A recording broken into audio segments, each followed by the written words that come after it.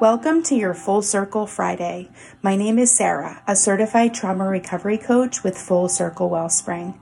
Trauma causes a disruption in our neural pathways and can halt survivors from staying connected to themselves, others, and the world around them. They can abandon or exile parts of themselves behind a wall of shame and fear. These episodes are dedicated toward understanding trauma and learning about outside resources, adjunctive services, recommendations, techniques, coping skills, and more to support and encourage the survivor on their journey back to their authentic selves. Let's get started.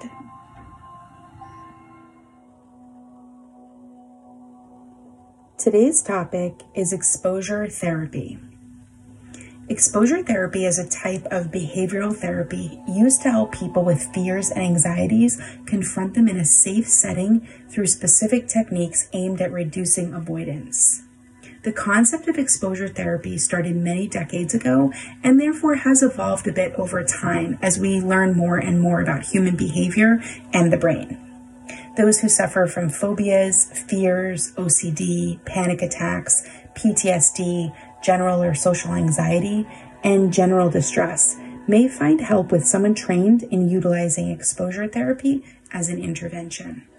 The main ways exposure therapy is thought to be helpful is habituation, repeating exposure to decrease fears over time. Emotional processing, exploring why you have the phobia or anxiety surrounding the object or place or person and learning about it to shift your belief about it. Self-efficacy, learning that you are capable of facing your own fears. And extinction, unlearning fearful or anxiety-inducing associations that have developed surrounding the phobia or anxiety by exposing your brain to it while in a safe environment. The various techniques or strategies that are used are in vivo exposure, facing the fear directly head-on. Virtual reality exposure, using VR to face a fear indirectly.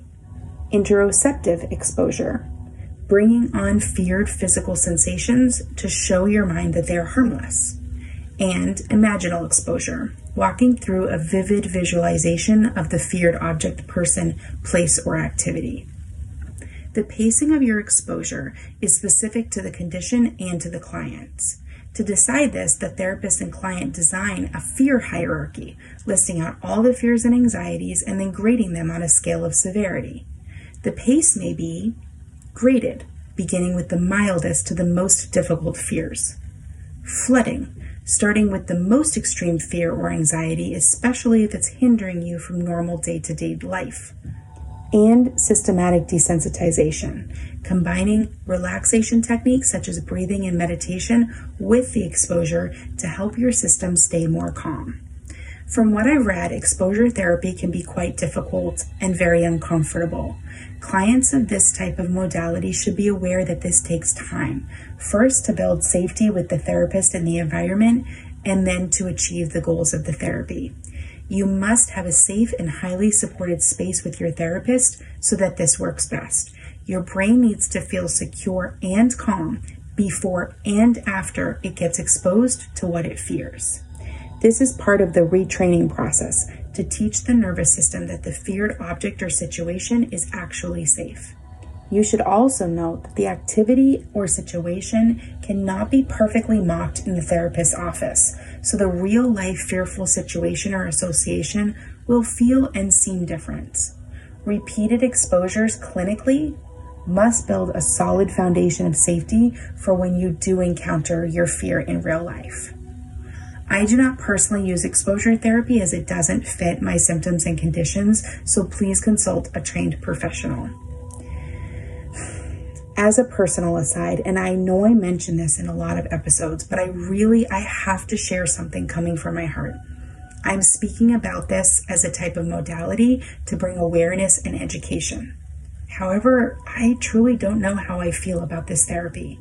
So I'm just going to add in my 2 cents here, because I know from IFS that fears and phobias and anxieties are just really strong protectors. And if you haven't listened to that episode called IFS, Internal Family Systems, you really should. I've learned through IFS that our protectors have good intention in the work they do to keep us safe, and they should be respected and heard. Through working with protectors and listening to what they're protecting you from, you can gain insight into the actual deep healing of the wounds, the traumas, the exiles, and the inner children that the protectors are trying to keep you safe from. Listen, I'm not a therapist, so please just take my words for what they are. I just felt led to add this to this episode. Going into your inner realm and listening to what your fears have to say with an IFS informed or an IFS trained coach or therapist may be more long-term and true healing as an option. I don't say this just because I happen to be an IFS informed coach. I say this because I've seen authentic healing and change from deep within myself via this modality and with my clients as they navigate what their protectors' rules are and why. Perhaps this is similar to the emotional processing technique of exposure therapy, so feel free to explore more on your own with your support team. In conclusion, please do your research for yourself before exploring any modality on this podcast, and that's including IFS. If you have questions or you would like to try some sessions of IFS, please feel free to reach out. Also, if you'd like help finding an exposure modality qualified therapist, I'd love to help you resource yourself. Robert Frost said, "The only way out is through." I take that to mean walking through your inner being and healing the hurt, whether that means self-therapy, exposure therapy, inner child healing, or whatever modality you choose.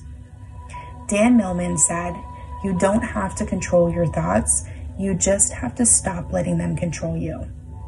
So while exposure therapy may do that, so will self-leadership in the IFS model. And I'll leave you with that. Be well and keep on keeping on, survivors. You are amazing. Thank you for joining me for today's episode of Trauma Survivorhood. This has been written and created by your host, Sarah, a trauma recovery coach. For more info about me, trauma recovery resources, or to check out our support groups, classes, free survivor circles, private coaching, and more, visit www.fullcirclewellspring.com. Schedule a complimentary 20-minute discovery call to see if coaching is right for you. For the latest info on schedules and updates, follow us on Facebook at Full Circle Wellspring. All other media, social links, blogs, and show notes are posted in the episode guide below. Until next time, be well, survivors.